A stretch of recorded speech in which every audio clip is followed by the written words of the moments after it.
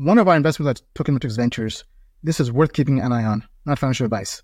Peaq. What is Peaq? Peaq is a layer 1 blockchain for DEPIN. It's quoted 89% in technology in code review. That's why we invested. The big narratives here, DEPIN, layer 1. This is, in essence, a direct competitor to Solana. Solana is the leading L1 right now for DEPIN with HiMapper, Helium Mobile, and this will compete with IRTX. They've raised $6 million.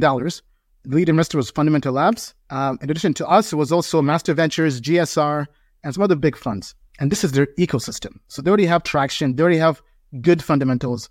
They already have people actually building on their L1. And they actually have a testnet called Crest. It's kind of like the Kusama or the Moon River for Peaq. So worth keeping an eye on this if you're bullish on DEPIN, and they have a confirmed airdrop.